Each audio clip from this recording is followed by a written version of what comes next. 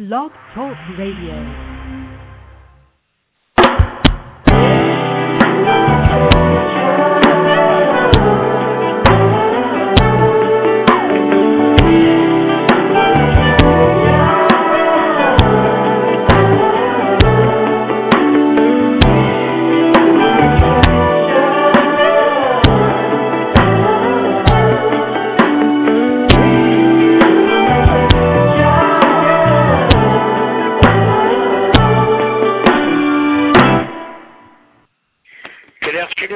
And welcome to Parents Kids Music. This is a very special show here this Wednesday afternoon.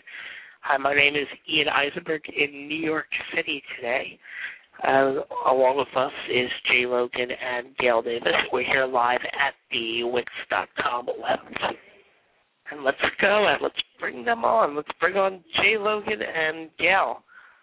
Hello, Jaee. How are you? Hey, Ian, how are you today? Hello, everybody. How are you? You doing? Hey, Ian, how are you?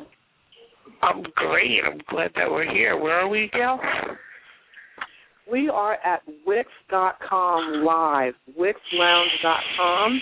You guys must come down and enjoy Wix.com here on 18th Street. We look forward to really seeing you between 5th and 6th Avenues. It's a great co-working space, and you can really get a lot of work done. So to all of those creatives in arts, music, and film, come on down and have a great time and get your work done here. Excellent, Gail. Yeah, it's definitely a beautiful place, well lit here in the city. So this is Parents Kids Music, where we talk about the relationships that people have with parents and children when it comes to music. We speak about everything. It doesn't matter if you are a parent. At one point, you were a child. You grew up listening to your parents and having everything in the car. So Jaee, I hear we have some news. Jaee, what would you like to share with us today?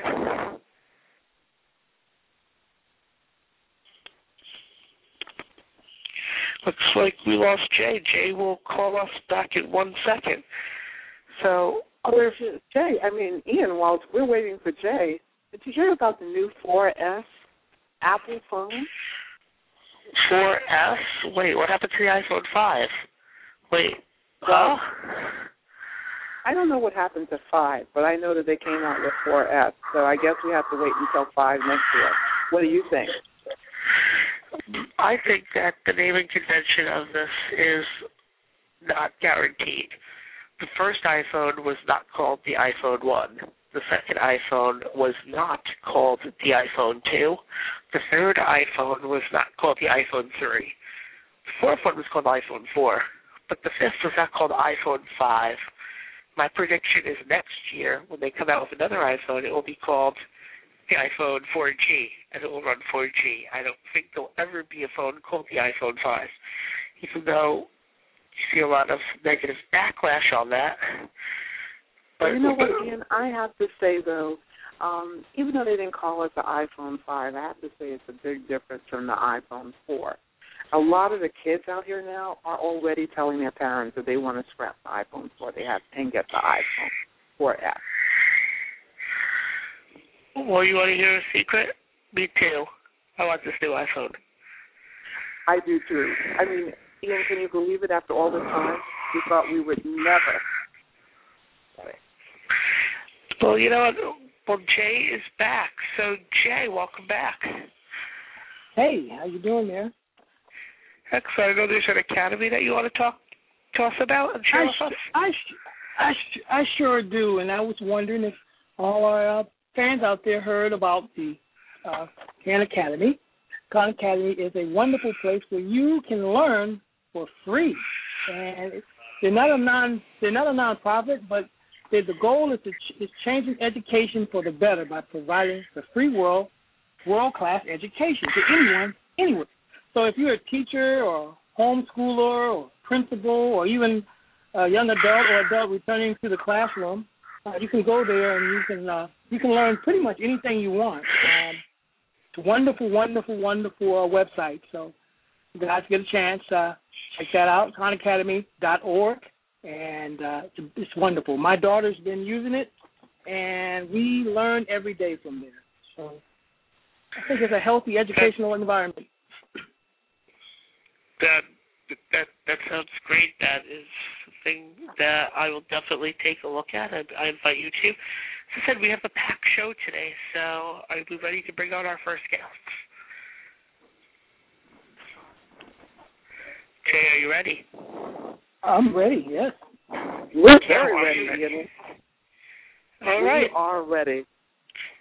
All right, so let's bring them on. We have Nathan and Natalie here on with us. They just recently got married and are starting a new art studio in Vermont called Spark Arts.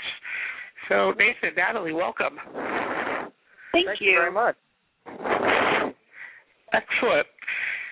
Yeah, so once again, thanks for joining us. I know it's you guys up in Vermont today? Yes. Excellent. Beautiful up here. It's a little cold.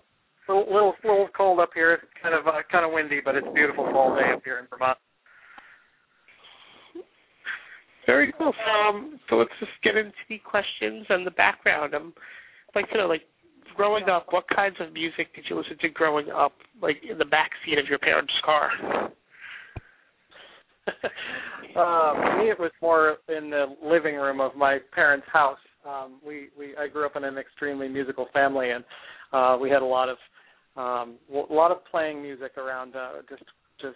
We had chamber groups and brass groups, and played a lot of classical music when I was growing up, and listened to a lot of classical and some jazz. When we got to high school, we started playing jazz and listening to jazz. And we were pretty much music snobs, and classical and jazz music snobs right from the start. And then it wasn't until I got into college and beyond that I started exploring other musics and getting into other styles of music. So,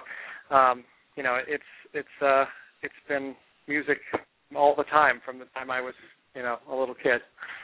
And I think Natalie's experience is probably a little different, right? Yeah, it's a little bit different. My dad liked jazz, so I did listen to a little bit of jazz, but my mom was into musical theater, so show tunes were a big part of that. And then we listened to a lot of pop music, a lot of popular music, a lot of 70s music. My mom really liked the Bee Gees and ABBA, so I listened to them a lot. So, I would love to know, Nathan and Natalie, this is Gail. So, seeing that you listen to that kind of music then, right, I would love to know how different is your musical taste now. What kind of music do you guys listen to now, today? Well, I love show tunes. I ended up going to school for musical theater, so I still listen to a lot of musical theater. I love jazz music. I listen to jazz all the time. I love classical music. I like pop music that is a little older. I still like 70s music. I like 80s music. I sing with an 80s cover band. But newer people that I like Adele. Older pop music. Not so into the pop music of today necessarily. There are some exceptions, but.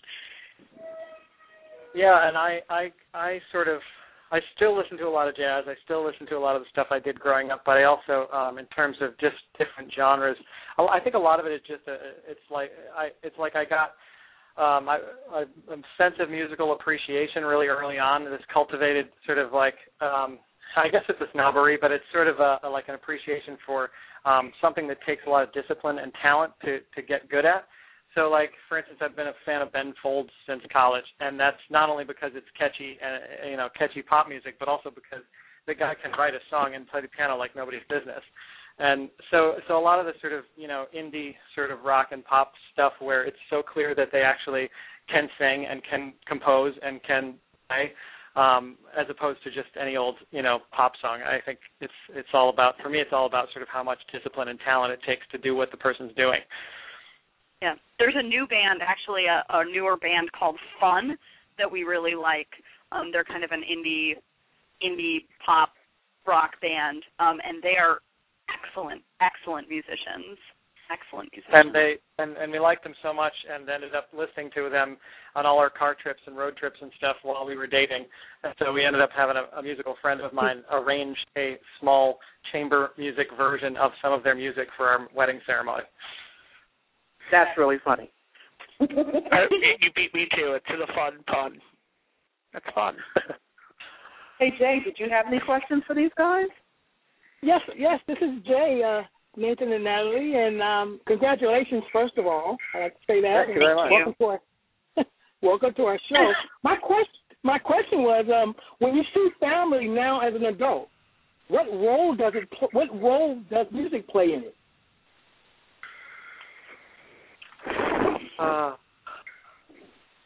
Well, I mean, music plays a huge part in just in our day-to-day life, and I'm actually a parent as well. I have a 13-year-old daughter. She'll be 13, 12, she'll be 14 next month actually. Wow! And she's a big music nerd, and she just got into high school now, and she's playing French horn, and she's just we actually incorporated her into the wedding ceremony too. She played When I'm 64, and I played the guitar with her. So she's big into music, and it's always been sort of a huge part of our family identity, I think. So as a parent, and I just try to take some of those lessons that I learned as a kid and impart them to my daughter. But on the other hand, you want to make sure that they always sort of retain that kind of love for the reason why they played music to begin with. I remember I went to school for music for a year or so, and I really, by the time I got it was a real conservatory sort of atmosphere, and by the end of my first year, I got so burnt out on the technical side of music that I sort of forgot why I liked it in the first place. And I think that's really important, is just to sort of try to keep your kind of wonder about it and your fun about it. And obviously you want to strive to get better as a musician and always be sort of improving, but you also want to retain that sense of fun. So I try to sort of walk that line with my daughter and just make sure that she's, always improving but always having a good time at the same time. Very cool. I don't know if that answered your question or not. Oh, definitely. Oh, yeah. Definitely. Nathan, would you talk about your experience as a children's playwright and how did that come about? Sure. Yeah, actually, that was really interesting. This goes, I don't know how much personal information I should divulge here. My daughter's mother is actually a very good friend of mine, and she's also a very gifted. She works with children in theater a lot, and a gifted director with children. And long ago, maybe almost 10 years ago now, she wanted some kind of a play for her after-school drama workshop or whatever, and I wrote one for her. And we sort of sat down and outlined something, and so she said, "These are the kids I have, and there's a number of characters I need, and this is the kind of thing I'm going to do." And I wrote sort of a little murder mystery dinner theater thing for her. And I had a great time doing it, and then I got to see it almost immediately put on stage and have a bunch of kids do it, and then I got to see what worked and what didn't, and I got to sort of edit it a little bit, and we did this experiment several times in a row. I ended up with 3 or 4 kids' plays that I felt were pretty good, but I hadn't really done a whole lot with. I put them in a drawer, and this was when I was living in New York, and when I moved to Vermont, I got them back out again. I had a summer free. I was living in a cabin in the woods in the summertime, and I said, I'm going to get these out and sort of edit them and send them around for, to some publishers. So I sent them around to about, I think, a dozen publishers. Could put a little package together with 4 of my plays, sent them to a bunch of publishers, and got promptly sat back and let the rejection letters roll in. Spent about a year getting rejection letters from each one of these. Every couple of months I'd get one. And one of the biggest publisher of children's drama in the country, Pioneer, I had yet to hear from. So I sent them an email and asked them if they'd had a chance to look at it, and this was almost a full year later. And they finally got back to me and said they were really interested in it. It just had taken them a long time to get down to the bottom of the pile there. But and they ended up publishing several of my kids' plays, and they've been great, and they've been selling really well. And it's been really exciting because now I can see, I have a couple of Google alerts set up for the names of my plays and stuff. And once in a while I'll get this really great. Somebody will post a link to a chunk of the video or a photo album or something of a bunch of kids in Topeka, Kansas or something putting on a play that I wrote, which is a real trip. So I just actually I just finished one called The Great Nursing Home Escape, which is about a bunch of elderly people trying to escape a nursing home. And that's going to be published by Hoyer, another publisher I publish with, pretty soon here. So it's been a lot of fun. I like writing for that. They sort of like 8 to 18-year-olds. Their experience in theater is so sort of vital. It's such a great thing for kids that age to be involved in theater because it's a real team effort. There are no winners and losers. There's just a lot of like self-esteem building, and kids get a lot out of it. And so to be a part of that in some way, I also work with kids and direct these kinds of plays too, and it's just such a pleasure to watch kids sort of build their self-esteem and their performance skills through theater. That is amazing, Nathan. Now, Jaee, I believe you have a question for Natalie. I sure do. I'm very, very interested about the 80s cover band implementation. I sing with I'm the lead vocalist for an 80s cover band called Hot Neon Magic. It's hotneonmagic.com, and we play all over the place. We play weddings and private parties, and we play at bars and do the whole thing. And I've done a lot of different kinds of performing. I was classically trained as well, so I do some opera stuff, and I've done musical theater, and I've done, just straight plays. And but I have to say that the 80s cover band is the most fun I've ever had on stage, and I get to do it like every weekend. So it's really, really great, and I get to take on the personality. In real life, I'm kind of, I'm a music nerd through and through. But every once a week, I get to take on this personality of a hardcore 80s rocker, and I get to sing Pat Benatar and Aha, and all the totally radical 80s songs. So we do like the new wave 80s music, no hair bands, but mostly new wave stuff.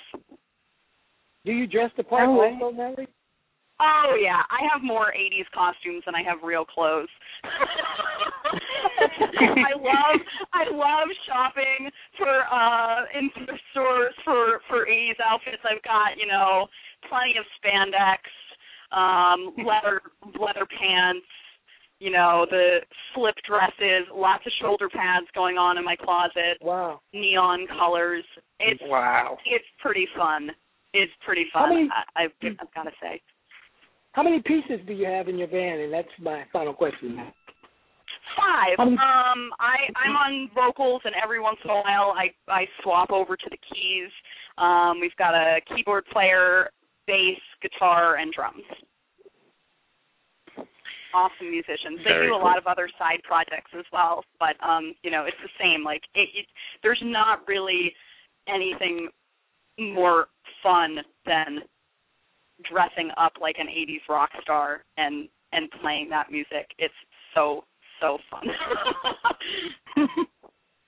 Well, Natalie, I have to come in here with Jaee a little bit. I have to ask you and Nathan the question: how do the kids relate when they see you in your 80s costume? It must be like hilarious.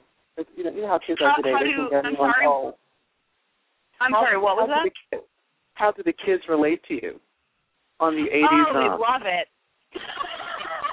They love it. I would say like 4 or 5. Most of our gigs are like evening gigs that are 18 or 21 and up. But there are like 4 or 5 gigs, not including the weddings and stuff, where kids can come. They're like earlier in the evening. We play this one place in Burlington called Breakwaters, which is like right out on the lake. And this summer was the best. We had, I had some of my high school students there, and they were like, oh my gosh, Natalie, I didn't even recognize you.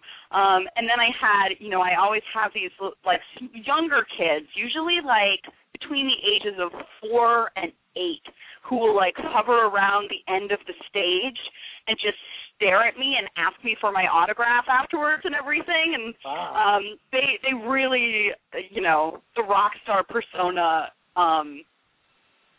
really makes a strong impression, and on the younger kids, and on the older kids, it's cool because they know who I am in real life. And I mean, we do a number of things. So I do stand-up comedy, and we do a whole bunch of other things. So they see me in all these different roles, and they see that, it's all theatrically and musically based, all the stuff that we do, and how easy it is and how fun it is to transition from kind of like from one personality into another, and that they can really be whoever they want to be. They can do anything they want, even if they're, a classical music nerd. They can still be in an 80s cover band, So I love that. I love that. Well, that brings us into this.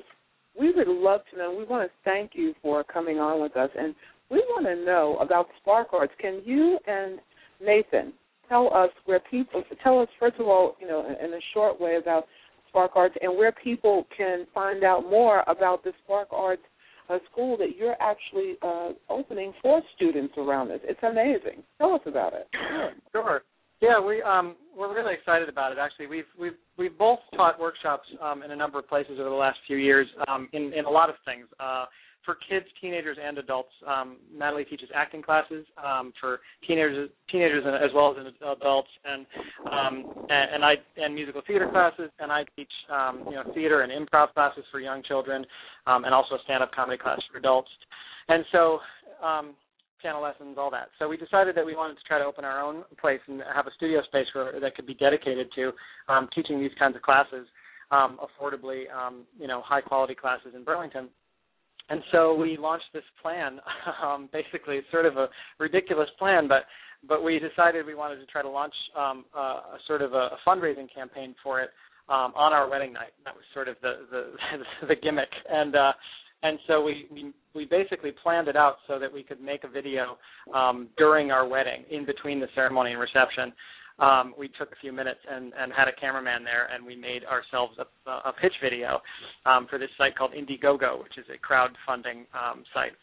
So we did that and posted the thing the night of our wedding at 2:30 in the morning, and the reaction has just been fantastic. We had a goal of $3,500, which we wanted to use to replace the floors in the studio and buy some new equipment and sort of outfit the space for what we needed to do with it. And we had reached our goal within a week, which is amazing. We still have a month to go on the thing. So we're continuing to run the campaign. We have some sort of new and exciting perks for reaching goals beyond the $3,500, and we're very excited about that. We have basically any money we make from now on, 40% of it is going to go towards scholarships for kids who can't afford the classes. So we're really excited about it, and it's been great because the fundraising campaign itself, we felt like we didn't just slap something up there and just have everybody automatically donate. We have a lot of really amazing connections and people who really like what we're doing, believe in us, and we really felt that. We felt like the last 5 years of what we've been doing in our community has really sort of built a level of goodwill where people wanted to be involved in what we were doing, and sort of spoke with their wallets in that respect. So we're Thank you. super excited. That was amazing.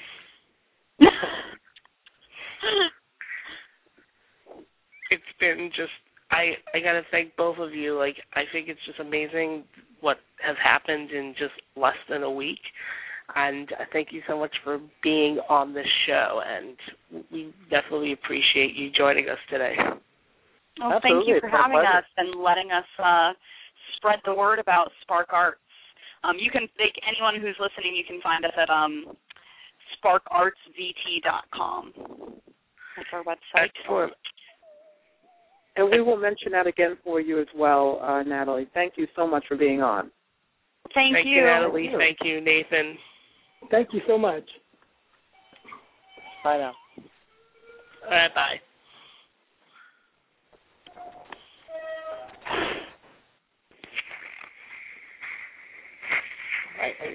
Hello. Good afternoon, everyone. We are also bringing on our next guest. He's an esteemed gentleman who's done so much for the community he lives in, and communities around the world. He's done so much for youth. He's done so much for art, music, and everything. So without further ado, we'd like to bring on Danny Simmons, who is a painter, a creator of art, music, you name it, he has done it. Welcome, Danny. How are you? Hey, how you doing? Glad to be on the show. Thank you so much for joining us. And how are you this fine day? Busy. I'm gearing up for a new project, a New York City artist-based initiative called Curate NYC, and we've just been trying to launch the website and getting press releases formulated and out, and been at it since about 5:30 this morning, but took time out to hang with you guys for a minute. Well, we thank you for that, and if you don't mind, we know your schedule is crazy, so we're going to get right in here with you. So you know the show is about parents, kids, and music. And, you know, Danny, we know that you know a lot about music, and one of the things we want to know from you is what music did you listen to when you grew up, when you were growing up, and what was the difference in the music that your parents also listened to in their home? That, you know, when I grew up, it encompasses a couple of eras of music. So, I mean, when I was young, I really young, what was on was WWRL and Motown and soul music and some rock and roll. As I got a little older and into my teens, though, I started listening to rock music, Jimi Hendrix and Rock the Doors and stuff like that, and Bob Dylan during the 60s and early 70s. And as hip-hop started to develop, and watching that develop through Russell and then Run and meeting all the people in the hip-hop era, the early people, hip-hop became a language that I listened to, a music that I listened to a lot. But throughout that, that I also listened to a great deal of jazz. But mostly it was rock and hip-hop and R&B. Now, I must ask you this. Growing up, did your parents also listen to the same kinds of music, or did they kind of think that you and your brother were from other planets in the music that you listened to? I don't think they thought I was from another planet, but their music was definitely different. Duke Ellington, Count Basie, Ray Charles, music from their era, and that's what we heard around the house when if we weren't in our room playing our music, then we listened to a whole lot of Ray Charles and Brooke Benton and Nancy Wilson and stuff like that, because that was the music that they enjoyed, and they owned the record player. Well, Danny, I have to ask you this. Your father and mother were both in education, okay? Right, right. Read a little bit up on you. I found out your dad was a truant officer, too. Yeah, he was. So that must have kept you in school. But I noticed your mom was a painter, and I wanted to know, did that have any influence on you in becoming an artist yourself? Well, I have to say that it was probably the biggest influence on me. When I was a child, I mean, she's besides being a painter, she worked for the New York City Parks Department, but her role was preschool education, and which includes a lot of arts and crafts, I would assume. And so she brought home, and I would have think probably stole, but brought home a whole bunch of art supplies, and sat us down, or me mostly, and taught me how to draw and paint and encouraged me to draw and paint and took me to museums quite a bit. So my mother was probably a huge influence on my becoming a painter and my love of the visual arts. But on the flip side, my father was a writer, and he would recite, I mean, they both had good city jobs, as they called them, with pensions, and they were always worried about me, Russell, and Run not having a pension when we went off into different careers. But my father would constantly be reciting the poetry he did and the books that he was writing and reading us excerpts from it. So, I sort of picked up a little bit from both of those influences, and I guess that's what my career in the arts reflects as a personal artist. My writing, I guess, came from my father, and my painting came from my mother. Wow, that's amazing, Danny, because often we say we are our parents, but here you developed your own creative art expression, through what your parents did and were inspired. And so I want to bring on Ian. He has a couple of interesting questions for you as well. Are you ready, Ian? Well, yes, I am. Hi, Danny. How are you today? Hey, Ian, what's up, man? I'm all right. Yeah, I'd like to know about, cool. What's the first piece of art that you created? Oh, my God. I mean, that's also a time-related question. There was art I created as a child, and then there was art that I created, during a period where I was, half doing art and half being a social worker. But when I started my art career, there was a painting that Russell has, and it was a really large painting, and it was called View from the Mountaintop, and it's a huge blue painting, and Russell brought it out of storage and had it in his house in the Hamptons, of a woman carrying a fruit bowl on a mountaintop and all these celestial figures above her and all these bands of color. It's so very different than the work that I do now, but I could see where that could be the beginnings and where I ended up, and I could see the continuum of how I got from that point to where I'm at now. Excellent. And what do you think about where art and music come together today for youth?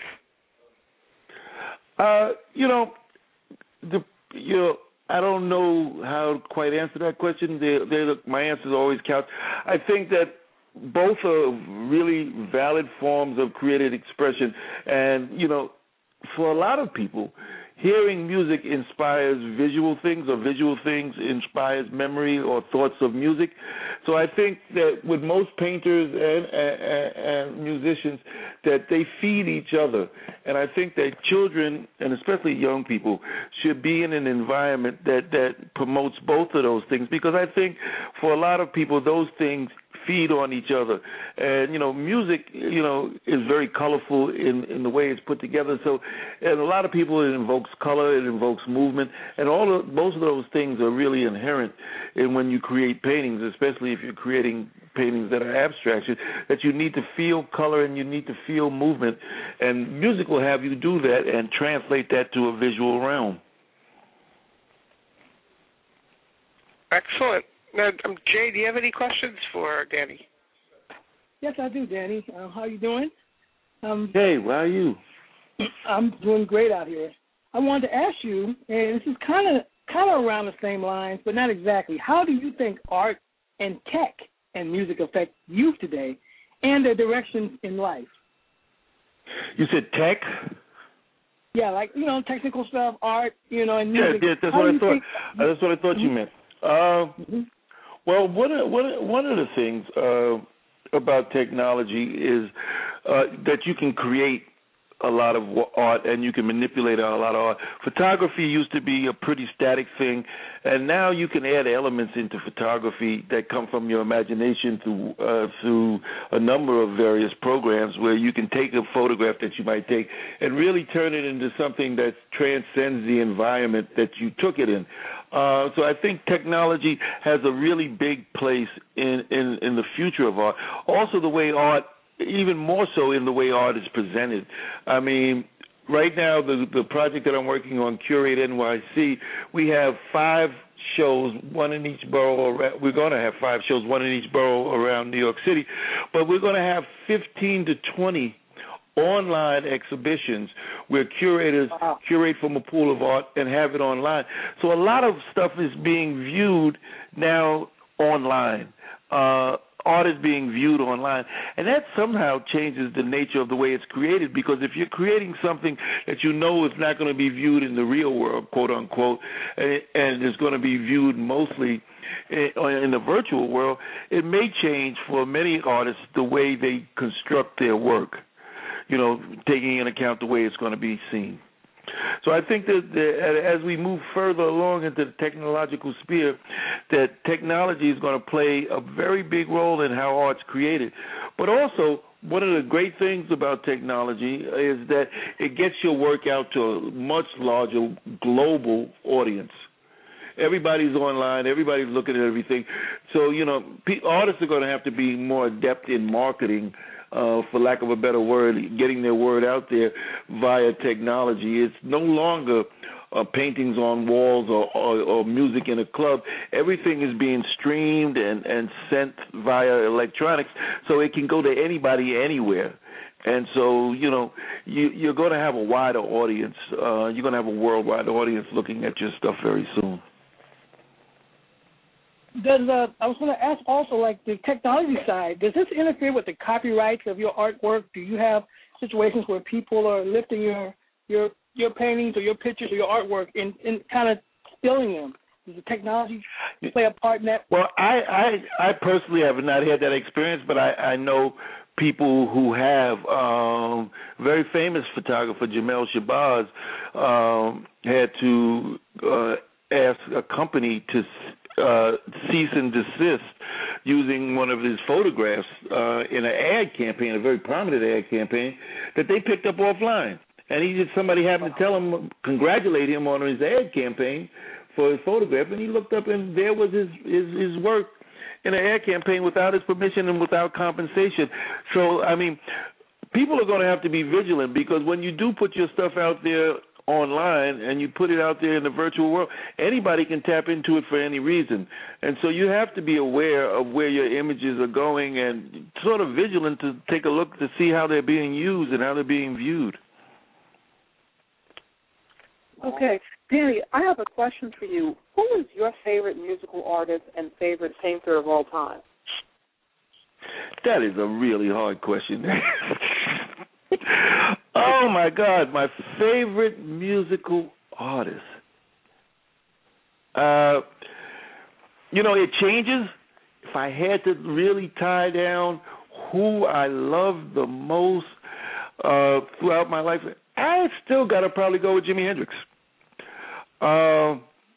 My favorite artist now, that's different and it shifts, but I think I'll answer that by saying the person who influenced my work the most is an Afro-Cuban artist named Wilfredo Lamb, who sent my work in the direction of spirituality and finding the spiritual aspect of the world in your work. So Wilfredo Lamb is probably the most influential artist that I've encountered to date, and has changed the way I view art and my artwork. Okay. Danny, I have a question. You have something called, I believe it's Motions and Sensitivity? Yeah, that's at my gallery in Brooklyn. Motion Sensitive. Yeah, no, I'm sorry about that. That's okay. A gentleman by the name, I believe by the name of Giuseppe Lelio, which I was taken back by something you said, the way you described his art. You described his art as one of a relationship between human beings and the way they move in their environment. And I wanted to know, can you share with us a little bit about this exhibit, because it seems very interesting. Well, the exhibit is curated by our Director of Education, Meredith McNeil, and she's always thinking when she curates a show about how the work is going to interact and affect the children and how work can be used in the learning process for our children that we have in our Rush programs. And so motion sensitive is about how children view motion and how they can translate motion into the artwork that they create. So we have various methods, various artists who do different things about motion in that show. I think that the motion is what, drives a lot of artwork, and what moves in art is really important to get people engaged in it. And so when we're teaching kids, we want them to think about how their paintings flow, how their paintings move. And so we gave them examples that they're going to work from over the next few months by looking at the work that's in the gallery. Yeah, so Danny, I'd like to know about going back to music, like, how do you listen to music these days? Like, what kind of devices, whether they're analog or digital or both? I'm pretty, I turn on the radio in my car. That's where I mostly listen to music. But, I have a CD player. have music on my computer. I have Pandora on my computer. I put in something and just let it run wild. That's how I generally listen to music. I'm not really, I love music, but I'm not, I just recently got an email address about a year ago. So I am not one that had been very much involved in technology. And so I have been listening to CDs in my car and still largely listen to music via the CD. I don't download music. I don't do all that other stuff. I don't have Sirius radio in the car, Well, Danny, come on now. We know for a fact that you are doing pretty well technology-wise because you have an iPad. That's all I got, though. I got an iPad and a phone, and a cell phone that's that I can access that information from. So I'm not, iPad is easier than a regular. iPad is really easy to use, and that's why I got it. Not to be fancy, just because you hit a button and everything happens for you. But you're not doing bad. You do have an iPad, so you are up to date, sir. I am up to date, but the more up to date you get, the easier it becomes for the user. That's what I'm looking for. I'm not looking to go through a whole lot of steps with this stuff. Well, Danny, we just have a few more questions because we know your schedule is really tight, and we thank you for being with us. One of the things we'd like to know, you have some amazing projects coming up. I mean, there's so many, I can't even, get them under one. You have a book out. A lot of people don't know that you were the creator of Deaf Poetry Jam. I also know that you're an avid collector of comic books. Am I correct, sir? Yes, sir. And today is Wednesday, and I got to find out. Wednesday is the day comic books come out. Every Wednesday, new books come out. So I need to get to the comic book store at some point today. But besides that, yes, I have a new book of poetry coming out called Deep in Your Best Reflection. It's sort of sensual, erotic poetry. I am working on a novel that I wrote several years ago called 3 Days as the Crow Flies.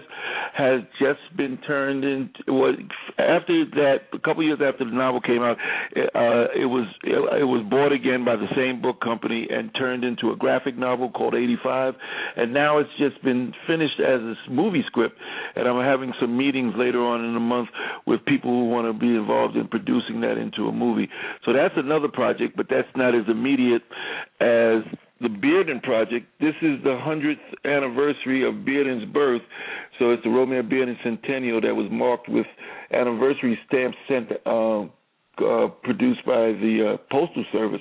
But we are coordinating that. Me and a partner of mine, Brian Tate, are coordinating that effort with the Romeo Bearden Foundation, so there's activity around that.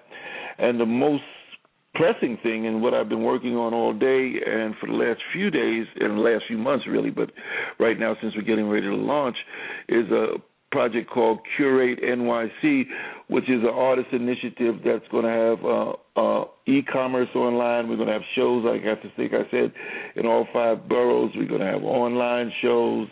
And last year we did it. This is the second year we're doing it. We registered 1,200 New York City artists and got 600,000 web hits, and we intend to do better this year. So we're really pushing that. And there's my own personal painting career. I think I'm going to have a book party in the next 2 weeks for the new poetry book. And there's more stuff, but I can't remember it all at the same time. Oh, and well, I have one. Nelson George. What's the other one?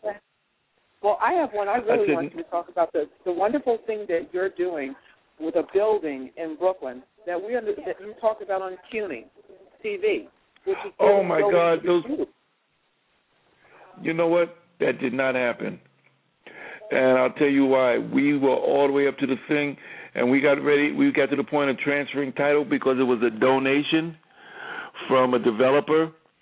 And come to find out at the point, a couple of weeks before the title, the developer went silent, and he wouldn't answer our calls. And we come to find out that he had mortgaged the building up to the hilt because the rest of his company was failing. And so he had mortgaged the building to the tune of $3 million. And so, we could not accept the building with that type of debt against it. And this had come to us through the borough. It was devastating to us. We had announced it. The New York Times had covered it. And we were at the point where we had been there got engaged architects and this, that, and the other. We were really far down the road, and all there was a title transfer, and there was a ceremony all set up. And like 3 weeks before that, he went silent, and we have not heard from him since. And we found out that he's defaulted and his business is gone south. And I don't know if that was bad business or the nature of the economy, but his behavior in doing that without telling us what was going on, because he had started mortgaging the building a year before and never disclosed that. So it really put us out there. So. Wow, I'm so sorry to hear that. You know, the one thing I know that Jay had a question for you, one last question for you about, you know, what your direction, what you thought about the direction with youth is. So, Jay, what was that question that you had for Danny about youth and, you know, the direction of youth? Well, I wanted to know the way art and tech play in the future of youth. Like, what are you looking at and looking forward to dealing with the new technology and in the art? Well, you know, as I said before, I think this is an important thing. I think that all kids need to be internet savvy and technology savvy. I mean, it's not even a question; it's a necessity in this world. We'd like to get personal devices like iPads and that in the hands of every kid and have them start creating art that way and developing relationships with other artists around the world via the internet to have collaborative projects. We're thinking about taking Rush, which is my foundation, to several African countries, and we're talking with somebody in Ethiopia, we're talking with somebody in Dubai right now to bring art that not only that we're doing, but some, you know, as our adult artists that we service, but also some of the art that the children service to those countries. So we're trying to get our kids' work out there internationally, and the internet is one of the ways to do it. Is there a new breed of young artists, and these children are more interested now than when you were coming up? Do you see like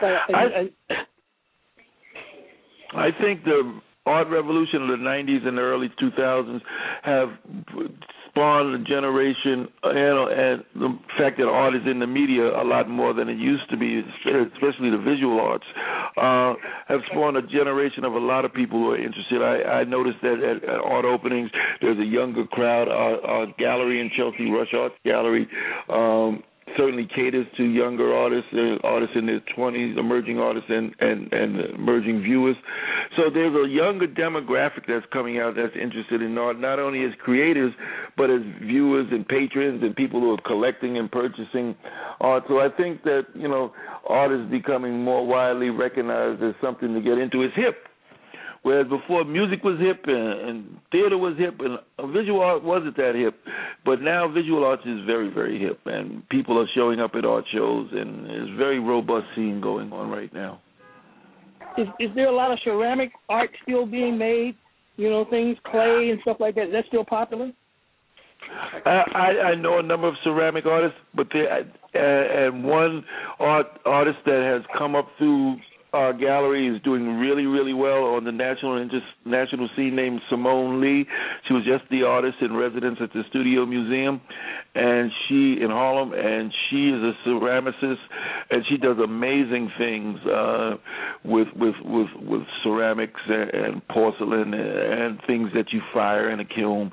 And so, yes, and I've been in touch with another artist that's in New Orleans who just sent me a couple of days ago some of her ceramic sculptures. So, yes, ceramics is still out there and very much a part of the art scene. Well, Danny, we thank you very much for joining us. Can you tell us where we can find you? You can find me on Facebook, and you can find me at both of the galleries. Well, Rush Arts Gallery in Chelsea, and that's 212-840-9399, and in Brooklyn at the Corridor Gallery, 718-230-5002. Oh, one thing you forgot, Danny, and that's the fact that you're celebrating it. Yes, you forgot that you're celebrating the anniversary for Rush Arts Gallery. We're celebrating the anniversary for Rush Arts Gallery, 15 years. We just had a show called 15 by 15, 15 artists from the 15 years. That's up now, and it's a thoroughly amazing show with 15 of the youngest of young heart artists that have been through our gallery over the last 15 years, and you guys should come down and see the show. Whoever's in our listening audience, it's at 526 West 26th Street in the Chelsea District, Arts District. And come on, see the show, and then take a walk around Chelsea and see all the artists. There are hundreds of galleries in Chelsea. It's a great afternoon to come down to that part of the city and just visit art galleries and see what's going on. Okay? Okay. And, Danny, thank you for your time, and we look forward to talking with you at another time. Thank you so much. I've really enjoyed this interview. I really appreciate the opportunity to talk about the things that are going on. Okay. Thank you. And you have a warm and blessed day. You too, guys. Take care. Bye-bye. Thank you. All right, bye. Well, guys, we had the most amazing fun today. Ian, Jay, did we not have fun? Yay! Absolutely. Great. This was fun. You know, and I want to say another extra thing about Spark Arts. You know, Ian, Spark Arts is really cool, and don't you think we should connect them with Danny? Absolutely. I mean, it's all about art, and it's about creating art on so different levels that, yes, that would be amazing. And they both love you. Yes. So, you know, guys, we want you to just remember there is Nathan Hartswick and Natalie Miller over at sparkartsbt.com. And you've definitely got to check out Danny Simmons at Rush Arts Gallery. He's in New York City, and we will send that out to all of you guys. It has been a wonderful time. Now we're going to move on to the next thing. We ourselves are working on a project, audience, around the world. We're working on a project called the Treasure in You campaign, and it involves giving back to the community. It's really about bringing together youth, parents, adults, everyone in every place. And so far, we've raised money for a small school in South Africa, the e-learning foundation in London, the Oakland International High School, and also the Kids Day schools here in New York City. And our whole goal is to find out what is the treasure. That's the question we ask. What is the treasure in your school? Or what is the treasure you would like to see in your school? So we'd love for you guys to go over to jaeelife.org. That's Jaee life.org. And check out what we're doing there. And you'll hear more about it in the coming weeks. And we've got some surprises coming with you from both Ian Isanberg and also Jaee Logan. And we just want to thank Wix.com for being a sponsor for us and having us do our show here today. You need to go to Wix.com and check out their website interface and see how easy it is to create a website. And get this, they also have a mobile interface so that when people go to look you up on the phone, they can actually look you up on the phone. And this is for everyone. So everyone, again, come out and check out Wix.com. And if you're in the neighborhood, come on down to Wix Lounge and do some of your work out of Wix Lounge. Okay, guys, we're going to pass it on over to Ian and Jay. Thank you. Well, Jay, I mean, what a show it's been today. It's been a great show. I learned so much again, you know, and learned a lot about art, you know. There was a lot about art, and there's certainly a level of music, a level of family, and also I just wanted to bring out like on our Facebook page, since we didn't officially like have a Kid of the Day, I actually found this really cool website. I found this article on LaughingSquid.com about this band called the Mini Band. It's a band featuring 8 to 10-year-old kids from England playing heavy metal songs, and they're covering Metallica, and they're covering Guns N' Roses, and they're cute little 8 to 10-year-old British kids.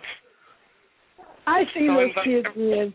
I saw those kids, and those kids were great. You know, I was like, now Pop Life has competition now because they sounded great. The guitar player was wailing on the guitar, and I was like looking. I said, wow, you know, it's very talented, you know, and they sounded great. It's like a little midget band.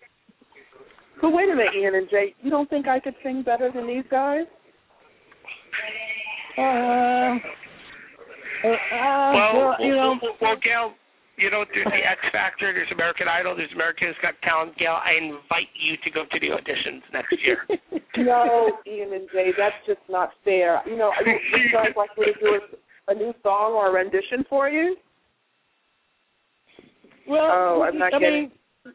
We're not going to get involved. We don't want to get in trouble, so I think you might give them a run for the money. You might give them a run for the money. So we, you know. Well, Ian, do you think I don't can sing? Do you want to sing? That's the real question. If you want to sing, I invite you to sing. That's it. I better not, Ian. I better save my voice for later because it would be too much for the audience.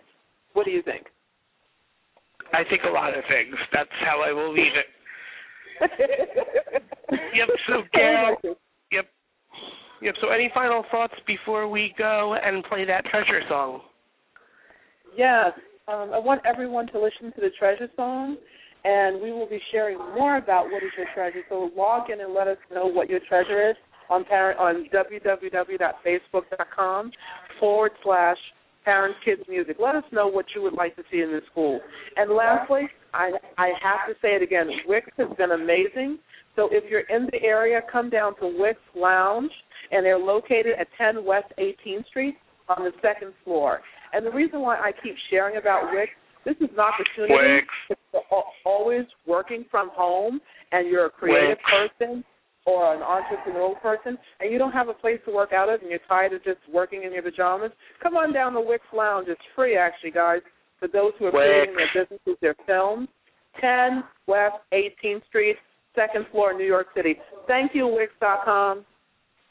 All right. Thank you, Jay. Thank you, Gail. Thank you, Danny. Thank you, Natalie. Thank you, Nathan. Thank you, Ian. I had to thank myself. All right. Thank you. We're looking forward to next week's episode. We will all see you or hear you or telepathically feel you then. So until then, everyone, you have an excellent evening, an excellent day, and a great week.